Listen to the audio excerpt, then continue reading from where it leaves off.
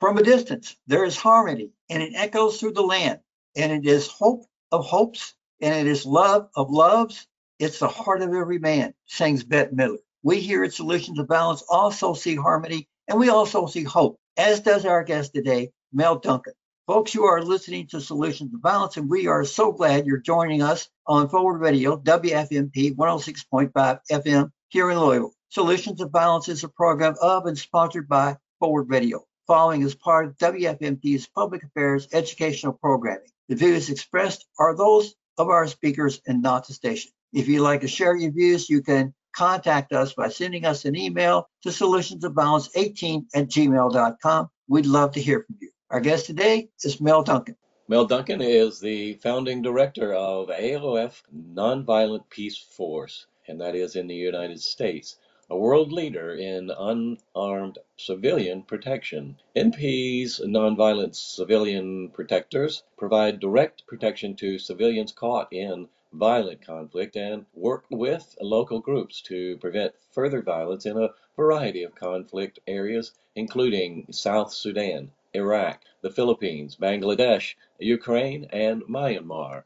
Mel has represented the NP at the United Nations, where the group has been granted consultative status. Recent UN global reviews as the Security Council and General Assembly resolutions have cited and recommended unarmed civilian protection. The Presbyterian Peace Fellowship honored Mel with their 2010 Peace Seeker Award.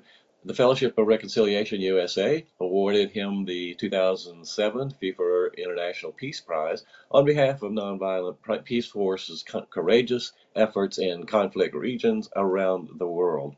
The Utne Reader named Mel as one of the 50 visionaries who are changing world. The American Friends Service Committee nominated Nonviolent Peace Force for 2016 Nobel Peace Prize. In 2018, Nonviolent Peace Force received the Luxembourg Peace Prize. Mel is a graduate of Macalester College in St. Paul, Minnesota.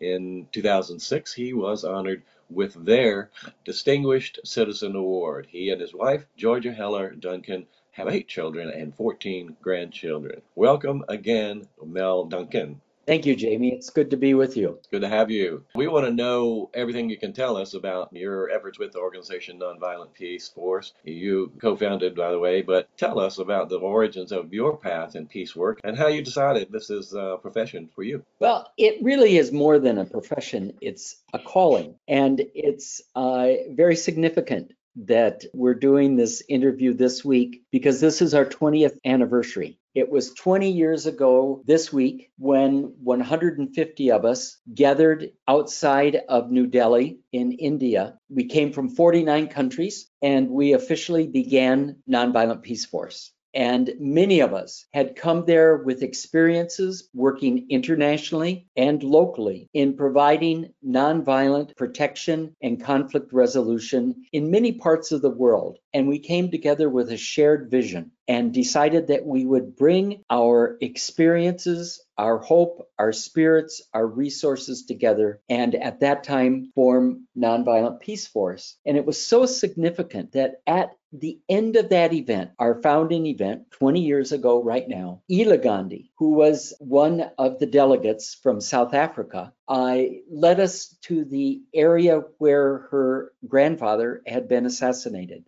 Mohandas Gandhi was working on the Shanti Sena, which is Sanskrit for peace army, when he was assassinated. And at that site where he was killed, there are cement footsteps leading across the lawn to the place where he was assassinated. So all 150 of us walked in those footsteps, stopped at the small, modest monument where he was martyred, paid our respects, and then spontaneously fanned out on the lawn and started offering songs and prayers in our respective languages. So there was this brilliant cacophony. And then Ela stepped forward and started reading from the Mahatma's works and ended by saying, "My grandfather would be very happy today." And so it was that legacy that we carried forward from India 20 years ago to really spread the vision of a large-scale, well-trained, professional, nonviolent peace force. So this has been a calling really for me since I was a teenager. Since I started working on peace and justice work in the civil rights movement, I also in terms of resisting the draft and the war in Vietnam,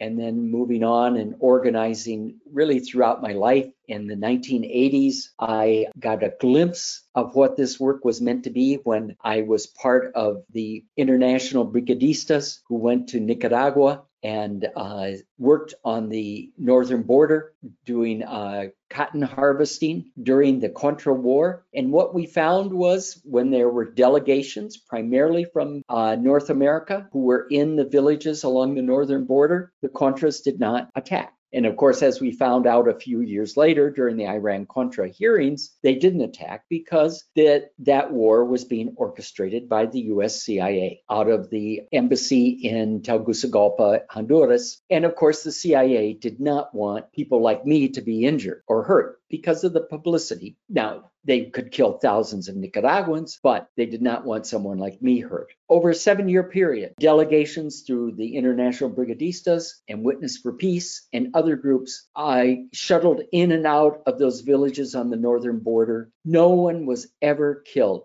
while there were those international presences. So that got me thinking about this whole idea of what it would look like if we could organize, if we could train people, if we could have people stay for extended periods of time. And then life happened. Georgia and I raised a family and I worked. Then in the late 90s, I had an opportunity to go on a sojourn where I was confronted by a Sufi very early in that journey. And she confronted me about the dualistic way that I organized, that I worked, us versus them, right versus wrong, good versus evil. And she challenged me to start seeing my work and indeed the world from a place of unity. And that led me to places I never dreamed, including to start studying this Vietnamese monk whom I never heard of, a fellow by the name of Thich Nhat Hanh. That led me to Plum Village, Thich Nhat Hanh's monastery in southern France, where I stayed. And during that time, Thich Nhat Hanh, this was in 1998, challenged us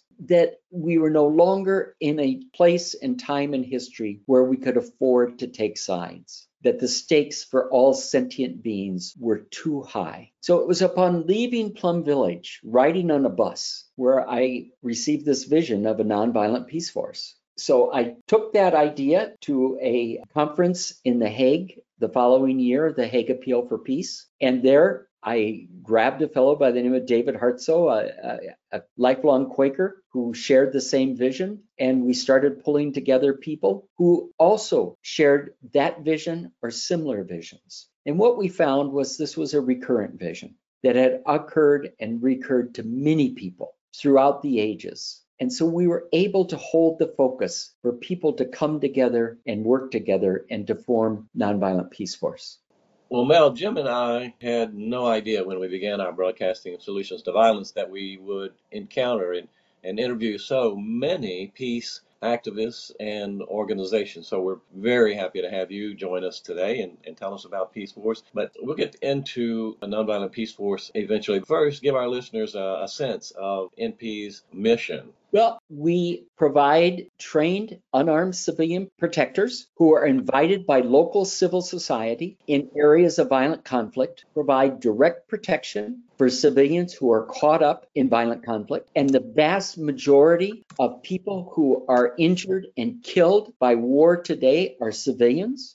And also to work with those civilians in those conflict areas, to support them in self-protection and to stand side by side with them in solidarity as they face that violence. And so we've done this in a variety of areas. Our first place where we worked was in Sri Lanka. And since then, we've been in Guatemala. Our longest standing project has been in the Mindanao area of the Philippines, where they are now in the final stages of a peace process. We've been working there since 2007. Most notably, we were part of a civilian-based ceasefire process that led to a peace agreement that is being implemented right now. Our largest team, which is about 250 trained unarmed civilian protectors, is in South Sudan in 16 areas around that country. We also have teams working in Sudan, in the Darfur area. We support local teams who are working in Burundi. We have been doing training with people in Nigeria and the Sahel region. We have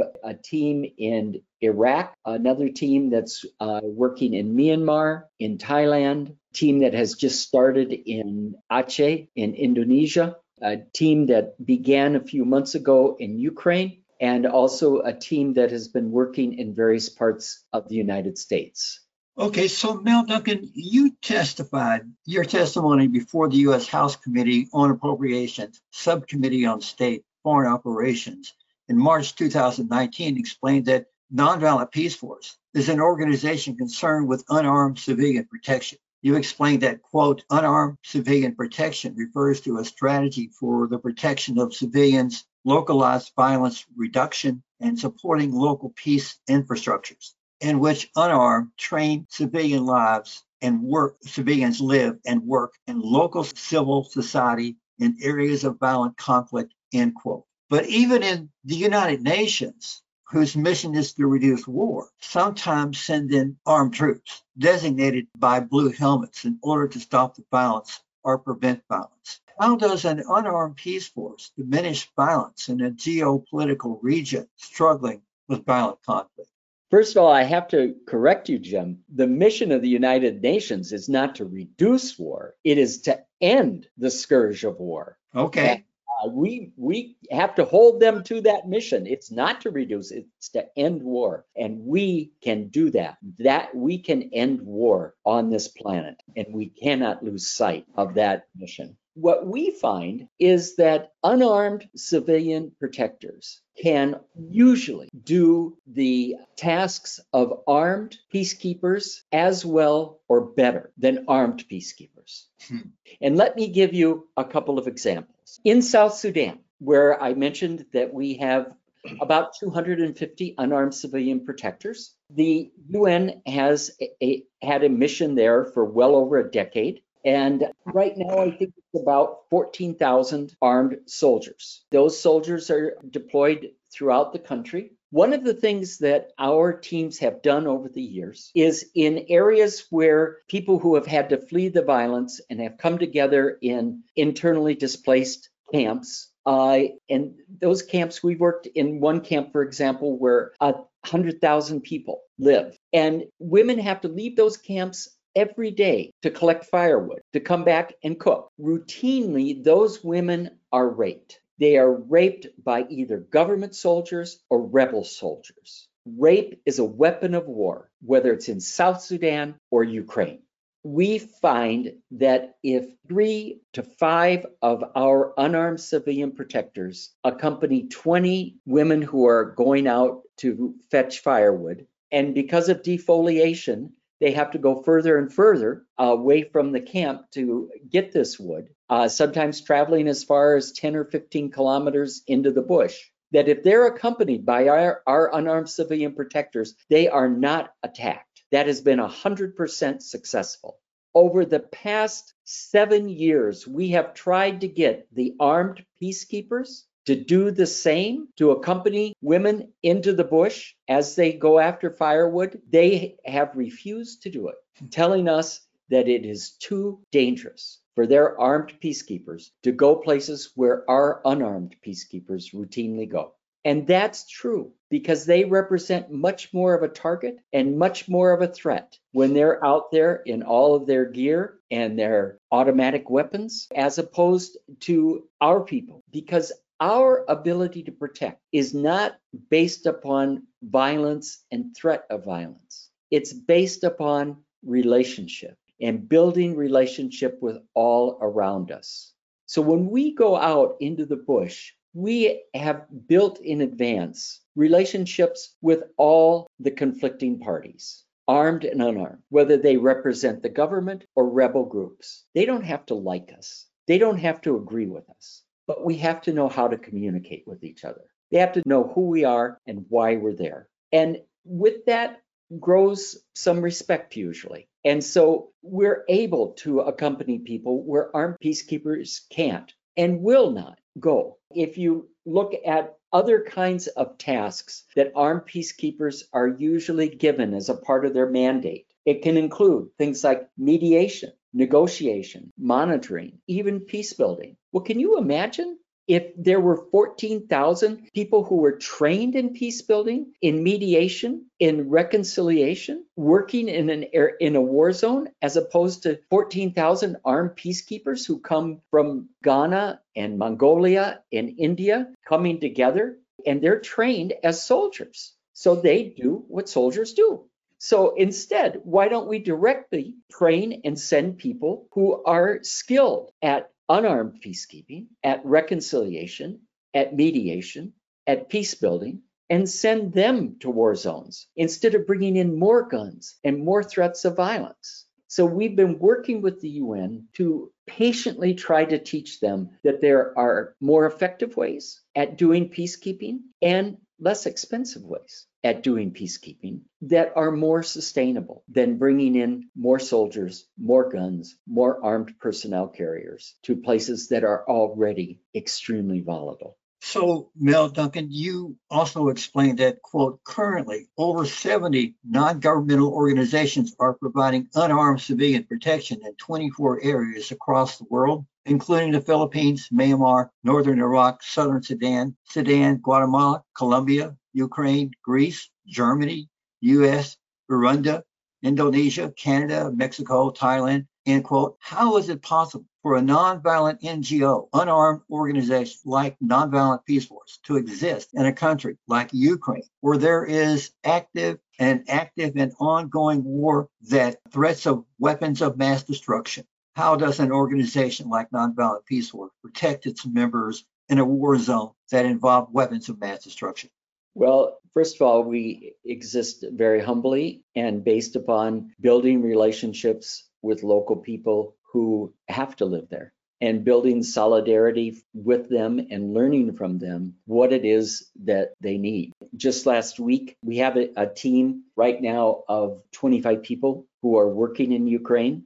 They started there in April. They are based in Odessa. We had an assessment team that was in Kherson last week, an area that the Russians recently retreated from. And they found a number of things that people are in need of and things that we could be able to do. For example, the local government is hoping to evacuate at least 100 people a day from there who need to get out now for various reasons, either medical, psychosocial, or just plain social reasons. And people need protective presence as they evacuate. They need to understand accessibility and routes to move to the West. And so we can assist them in doing that. We also monitor and do situational awareness daily because we don't do this to become martyrs ourselves. That's not a very sustainable practice. We do this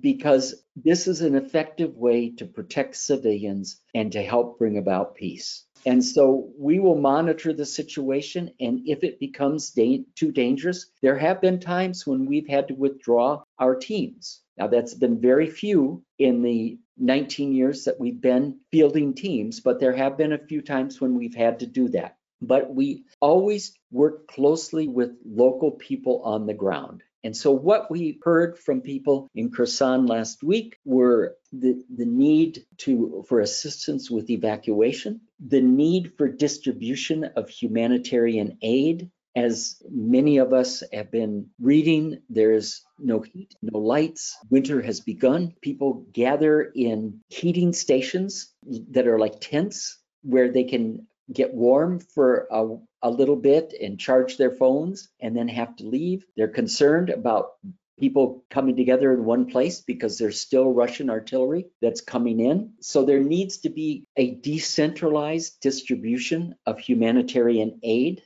And so as civilian protectors who have experience doing that in a variety of places around the world, we can help them to decentralize this distribution of aid so that it's spread out so people don't have to conglomerate, so that it gets out to areas outside of the main city, areas that aren't served, that there can be that fair distribution And one of the things, Jim, that our teams are finding is that since late February, there has been this tremendous coming forth of local people who were doing all kinds of things, were mechanics and accountants and teachers who have stepped forward and done the kind of work that needs to be done in terms of humanitarian assistance and psychosocial support, what needs to be done. And they know their own communities. And so it's our job to support them. Lots of them are really, as you can imagine, beyond exhausted and are traumatized themselves. So to provide them with the support that they need so they can continue this work and not be swallowed up by the big international aid groups that come in and can say, okay, we've got it, we can take over now. Because it really are the local people who know what to do, how to do it, and have sacrificed literally everything to keep their communities alive in places like Kherson that were occupied by the Russians until very recently. And so we can help support them in terms of that localized infrastructure. We can also accompany the people who need to get in there to help, the mental health workers, because there's a tremendous amount of trauma that's taken place in the last few months. Also providing protection for people who have been, there's a lot of sexual and gender-based violence that's gone on, and support for women, both to protect them so that doesn't continue to happen, and to step forward and to seek out the help that they need and not be stigmatized by that. Also, in terms of children, our teams last week were finding children as heads of households now, and to provide them with the support that's needed so that they aren't just gobbled up in all of this, but they get the protection that they need. So those needs are there. They don't need more people with guns to come in and do these kinds of tasks. At the same time, we're keeping an eye on what's happening in terms of the front. We do assume a certain amount of risk. As I said, there are still daily shellings that are going on. We do set up early warning, early response kinds of mechanisms so as to assess what are the precursors of attacks and to try to be as aware as we can and to seek shelter and to find that shelter and to work in solidarity with people who are already doing those kinds of things. And we also accept that there is a certain amount of risk in the work that we do. David Hartsoe, co-founder of Nonviolent Peace Force, was involved in many nonviolent actions, including lunch counter sit-ins, demonstrations against the Vietnam War, and trained civilians in Kosovo in nonviolent strategies during the 1990s. While the two of you were both involved in Central America in the 1980s, you and David did not meet until May of 1999 at the Hague Appeal for Peace. In 1984, you were part of the International Brigadistas who picked up coffee along the north border of Nicaragua, living in villages that were targeted by the Contra. In the 1999 Hague Appeal for Peace, each of you were seeking support to make each of those visions possible. Tell us about the coffee and cotton brigades and why did the two of you get involved with them? Well, I can tell you why I did. I had studied in Costa Rica when I was in college and had become very impressed. I had studied their civil war of the late 40s, early 1950s, and became very impressed with a couple of things. First of all, that the victor of the Civil War abolished the army. And to this day, 70 years later, Costa Rica still does not have an army. Secondly, they invested those funds into widespread public education. So if you compare the literacy rates of Costa Rica with any place else in the region, it is much higher. You compare the standard of living, it's much higher. Thirdly, Jose Figueres, who was the leader of the group that won that civil war, limited the presidency to one consecutive term. So you didn't have these dictatorships that you saw in places like Zimbabwe and tragically in places, I'm sad to say, like Nicaragua with Daniel Ortega now. But Figueres was president for one 5-year term, and then he had to leave office. Now he could run again, but he had to be out for 5 years. So he ran again in the 60s. And so you didn't have this consolidation of power that leads to authoritarianism. And so it was those kinds of things that impressed me. And then I got a chance to see Nicaragua at that time and see what it was like under the dictator Somoza. And walking across the border was night and day. And so when the Sandinista revolution began in the late 1970s, I was very, very interested in seeing what could happen. I also, at that time, was organizing in the disability rights community in the United States. And we were using organizing principles from Paulo Freire from Brazil, who wrote a seminal book called Pedagogy of the Oppressed. And Freire was using literacy for liberation. And I saw that after the Sandinistas won in 1979, they started using those same Freirean literacy approaches. And so that caught my interest. So I started following what they were doing and became quite excited with that approach. And then when I started seeing that when President Reagan became president, that there were all of a sudden these attacks, and these attacks that seemed very well orchestrated during the cotton and coffee harvests, that there was what appeared to be what we later called a low intensity war. And then a group of us started saying, this looks like a CIA operation. We didn't know it at the time, but we thought, yeah, it looks like it. So we further speculated that if some of us started to go down and stay in those villages, that the CIA would be hesitant to send what became known as the Contra to attack those villages. It was the only time in my life where I was happy that the CIA knew where I was, because indeed, they did not send any of the Contras to places where we were. And so that impressed upon us, of course, the need for that kind of protection against our own government, but also the need to come back and to work against those policies in what became known as the Pledge of Resistance. So, Mel, the Escaldes-Nicaraguan Peace Agreement, also known as the Central American Peace Accords, signed in Guatemalan City by President Benito Cerezo of Guatemala, President Jose Napoleon Duarte of El Salvador, President Daniel Ortega of Nicaragua, President Jose Azona del Hoyo of Honduras, and of course, President Oscar Arias Sanchez of Costa Rica. On August 7, 1987, ended the Contra War in Nicaragua and laid the groundwork for ending the 36-year-long civil war in Guatemala. Was the Coffee and Cotton Brigade involved in actions and events that led to the Escaldes Accords? In those days, the Reagan administration supported the Contra counter-revolution in Nicaragua, as you pointed out. Eisenhower, Johnson, Nixon, Ford, Reagan supported Guatemalan dictators and the counter-revolution that led to the Guatemalan Civil War. Were you and David Hartsoe involved in the U.S. Pledge of Resistance? I think you said you were. And other organizations that opposed U.S. intervention in Central America? Why?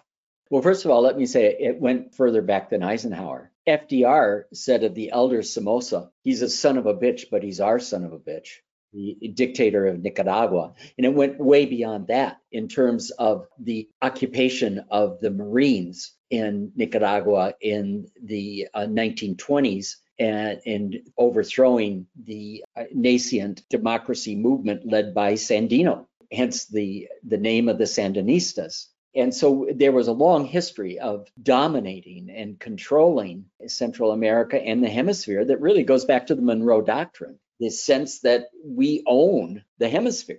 And so the resistance in the United States to that policy played a major role in ending Contra aid. And the Pledge of Resistance was central to that. I live in Minnesota, and during that time, our Senator, David Durenberger, chaired the Select Committee on Intelligence, which funded the CIA. And so we were in a very key position. And we met with Senator Durenberger often. He was open to talking with us, and we would talk to him about our experiences, what we were seeing in Nicaragua. Many of us, Augsburg College, the college in Minneapolis, was routinely arranging tours and sending people to Nicaragua, to Guatemala, to El Salvador, they would come back, they were meeting with Senator Durenberger, he would patiently listen and engage in dialogue, and then go right back to Washington, fund the CIA, and vote for the Contras. So finally,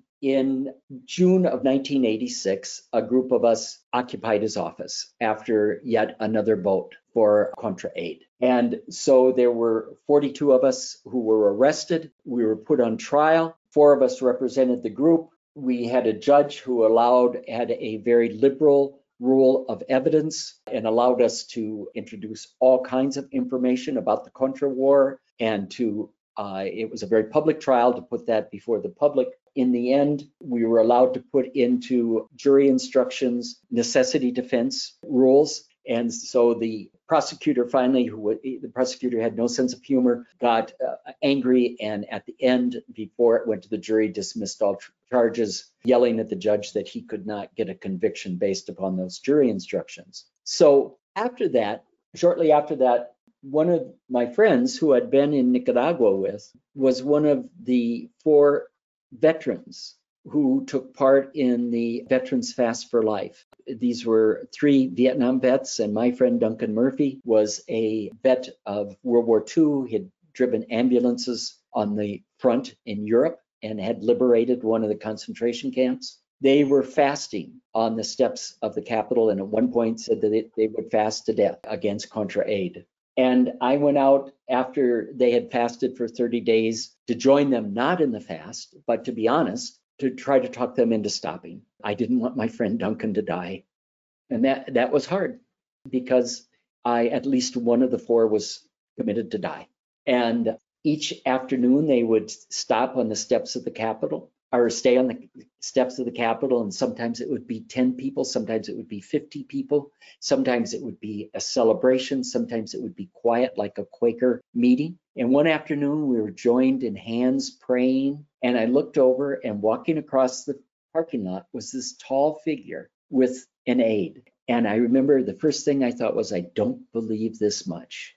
But sure enough, it was Dave Durenberger. So I left the circle and walked over to him. And he was startled to see me, because I'm sure he thought, what could be going on in my office at this moment if this guy's here? And he said, well, what are you doing here? And I said, well, I'm here with my friends who are fasting. And then I said, I hadn't planned this, but I said, would you join us? And he said, for what reason? And I said, just to join in the spirit. And he walked over and he joined in the circle and took hands and prayed. He had a very devout Catholic background. He grew up on the campus of St. John's University in northern Minnesota, a Benedictine campus. And after that, there was a researcher there from the Christic Institute that was an activist legal group that had done a lot of research into not only Iran-Contra, but in a much deeper scandal of clandestine funding of covert operations through drug and arms smuggling. And this researcher, Bill Davis, who was a Jesuit priest, took Senator Durenberger aside and talked with him. And I remember looking over, I can see it to this day, looking over and seeing Bill Davis and Durenberger talking. Durenberger never voted for Contra aid again. And he initiated hearings on Contra aid, the first hearings on Iran-Contra.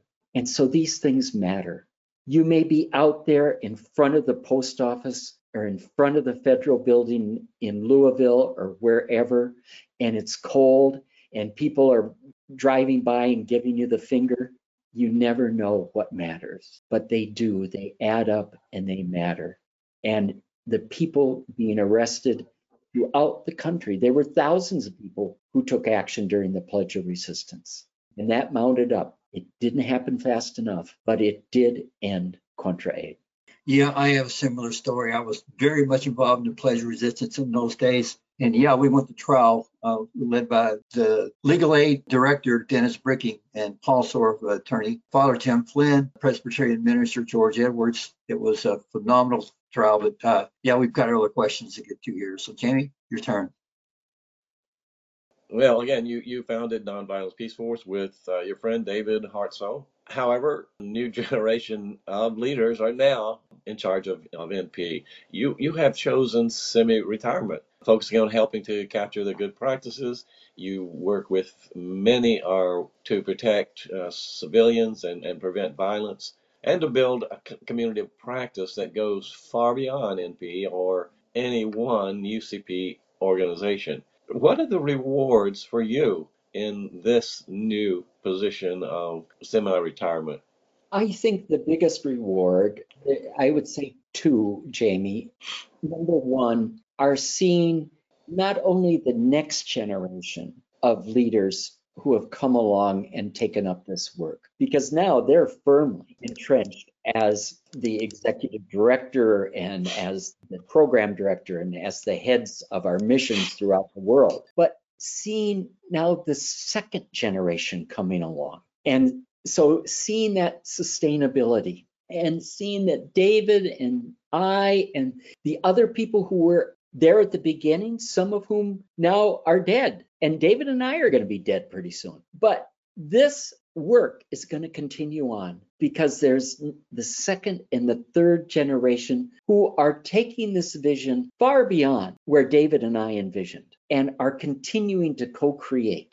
And that was one of the things that David and I worked hard on, was to always expand the circle and to invite people to bring their creative abilities and experience into that circle so that it didn't become dogmatic and static, that there were all kinds of experiences that could be added into this, that we could continue to expand that circle. And that brings to the second thing that brings me joy about this work. And that is, as you referred to earlier, Jamie, that there are at least 70 organizations in the world who do some form of nonviolent civilian protection.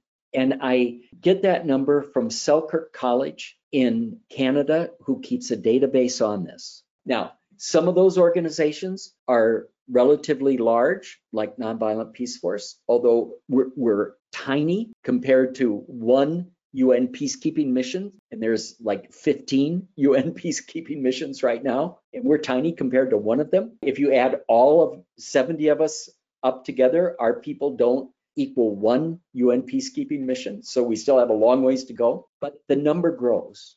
And so there's groups like Nonviolent Peace Force, there's groups like Cure Violence that works specifically with gang intervention in places like Chicago, Baltimore, New York. There's people like groups like Peace Brigades International that really is the oldest among us. They started in the early 80s and they're active in places like Colombia and Mexico and Kenya. There's community peacemaking teams that used to be called Christian peacemaking teams. There's meta peace teams. There's a variety. There's also the neighborhood groups. For example, there's Mama Bear in Winnipeg that is made up of First Nation women who live in Winnipeg, who provide protection to First Nation women who come from the reserves into the city, and they provide accompaniment. There were neighborhood groups that sprang up in South Minneapolis. I'm sitting about 3 miles from where George Floyd was murdered, and neighborhood groups sprang up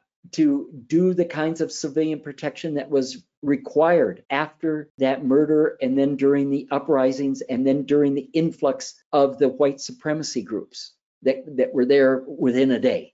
And so the exciting thing that we're seeing, whether it be in South Minneapolis or South Sudan, that there are groups that are coming forward and are doing this kind of work, not because anybody's out there organizing this and saying, being a puppet master, but because people are seeing the effectiveness and the need to do this work and are stepping up to do it. And that is something that I find exhilarating. The Nonviolent Peace Force has been vetted and honored by UN Economic and Social Council with 54 members states. Nonviolent Peace Force in the U.S. is only part of the story. You've mentioned international organizations. NP International is located in Geneva, Switzerland. What is the relationship of NPUS to Nonviolent Peace Force International? And how do you differ in operation and focus? We're all part of the same cloth. We're all part of Nonviolent Peace Force. Our head office is in Geneva. And whether it be Nonviolent Peace Force US or Nonviolent Peace Force South Sudan, or Nonviolent Peace Force Ukraine, we all are part of the same organization with our head office in Geneva. And so it's that overall entity that has the consultative status at the UN. And what that status gives us is, first of all, the ability to access different bodies at the UN. For example, we can attend Security Council meetings. We're part of a working group that routinely meets with ambassadors on the Security Council. We can attend different events and conferences, and it gives us a certain kind of, vetting that members of member states in the UN, for better or worse, know that we have gone through a process that's very rigorous. As you mentioned, there's 54 countries that are part of that Economic and Social Council. There's a non-governmental organization subcommittee that's made up of 19 countries that every 4 years reviews us. We have to answer questions to them for better or for worse. And so that we do have that certain kind of clearance with other member states, that they know that we've gone through this process. And Jim, can I go back to one thing that I forgot to bring up? You brought Sure. up the Central America Peace Plan in one of your previous questions, and you mentioned Oscar Arias, the president of Costa Rica, who was one of the leaders of bringing that Central America peace process together in 1987. That's right. Indeed, was one of the recipients of the Nobel Peace Prize. Yes. And is one of the 10 Nobel Peace Prize winners who have endorsed Nonviolent Peace Force.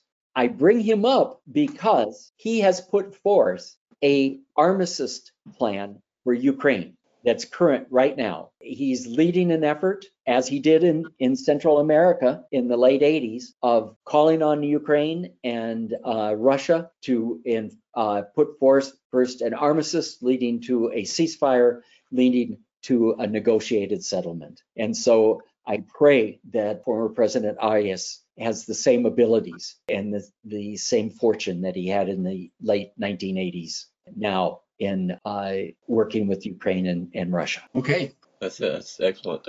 Nonviolent Peace Force does have a website. On it, there is an impact statement. The impact statement has to do with reimagining security and civilian protection in areas most impacted by conflict by working alongside communities to interrupt and prevent violence.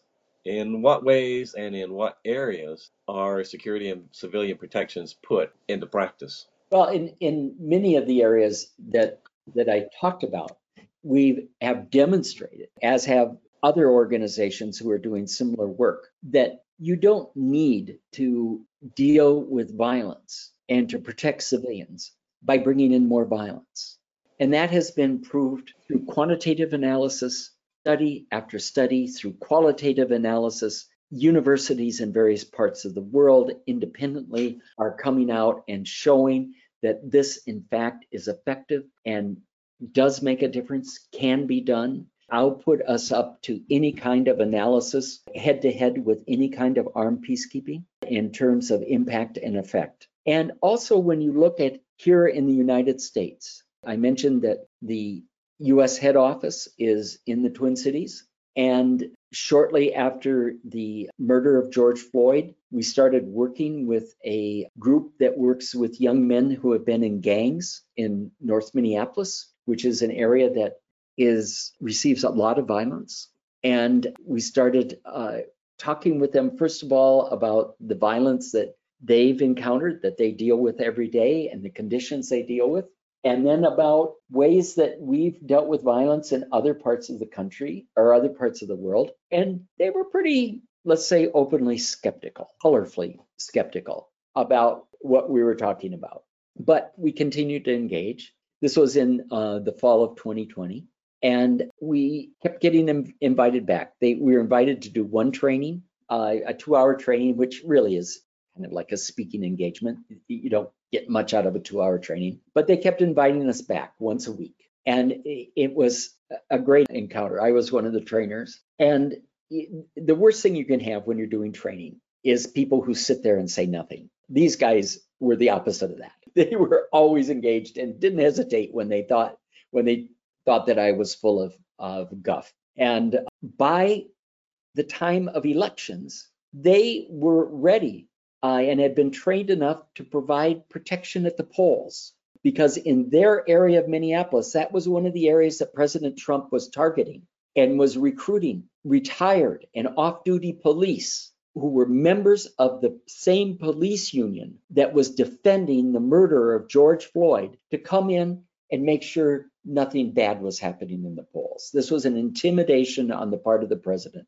in a African American community. So these young men, former gang members, provided protection at the polls in their communities, and there were no incidents. So from there, a Catholic school in the neighborhood started talking about that they needed security, and they had to have an assessment done, and recommendations came back for traditional kind of security, but they didn't want to do that. So they ended up hiring 5 of these brothers, as they call themselves, full-time with benefits to provide unarmed security. When the Minneapolis School Board decided that they would not renew their contract with the Minneapolis police, they turned to us to provide training for unarmed security people who are still there. They're no longer armed police in the Minneapolis schools. There are unarmed peacekeepers who we trained who are in the Minneapolis schools.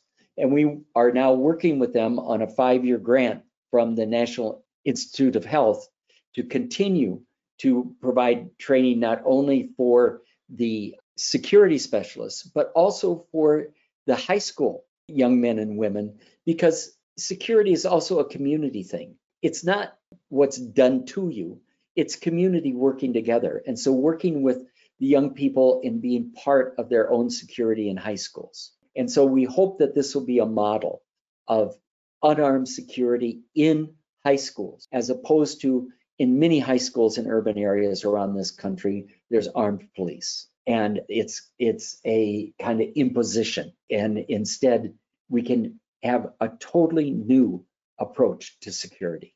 So Mel Duncan, quote, in the case of the January 6th insurrection, what strategy could the organization Nonviolent Peace Force have used that would have interrupted the systemic violence, and would that interruption have then resulted in a sustained change? What kind of change could we have expected to occur by interrupting the violence that led to the January 6th insurrection? You know, the kind of work we do can't come in at a flashpoint at the end.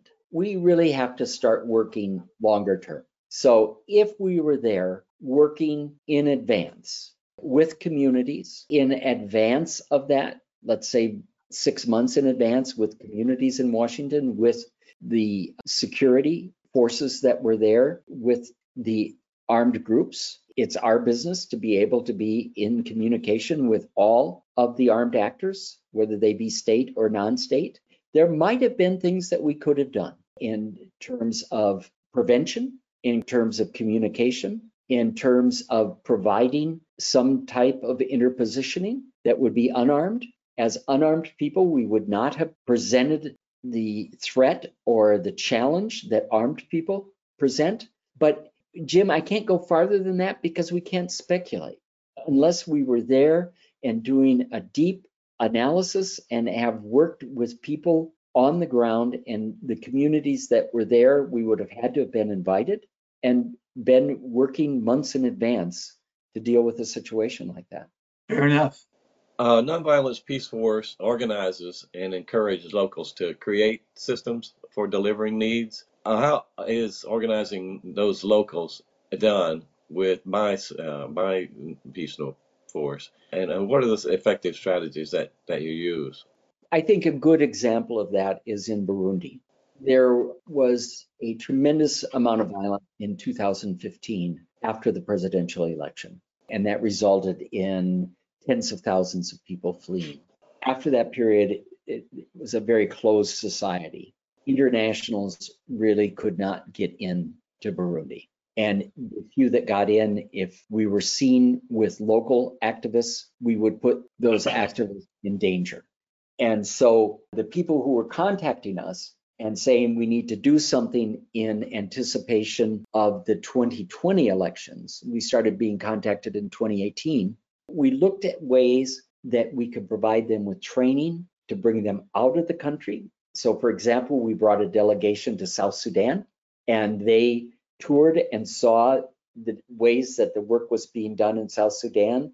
And then we offered them training in the capital city, in Juba. We gave them training and then worked with them on grant writing, and then followed up training, and they did training of trainers.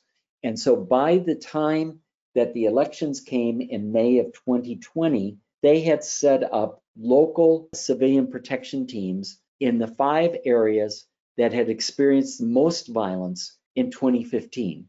And they played a role, not the only role, because there's always multiple factors that affect things, but they played an important role on keeping down the amount of violence and reducing that significantly from 2015.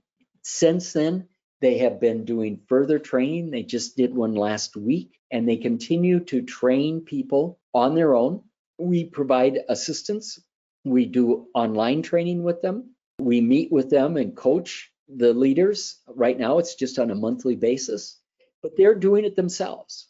And that really is the most sustainable way for this work to be done. And it really came from the fact that we couldn't get in the country in the first place because it was so tightly controlled during that 2018-2019 period. So we had to invent other ways. And people stepped forward and really courageously did the work and did it very effectively. So, Mel Duncan, the international journalists like Anatol Levin, Chris Hedges, we've talked about Ukraine before, Ukraine-Russian conflict. So the international journalists like Anatol Levin, Chris Hedges, and others believe that the only way to end the Russian-Ukrainian crisis is through international negotiations. Does Nonviolent Peace Force advocate for a negotiated settlement? What would those negotiations look like?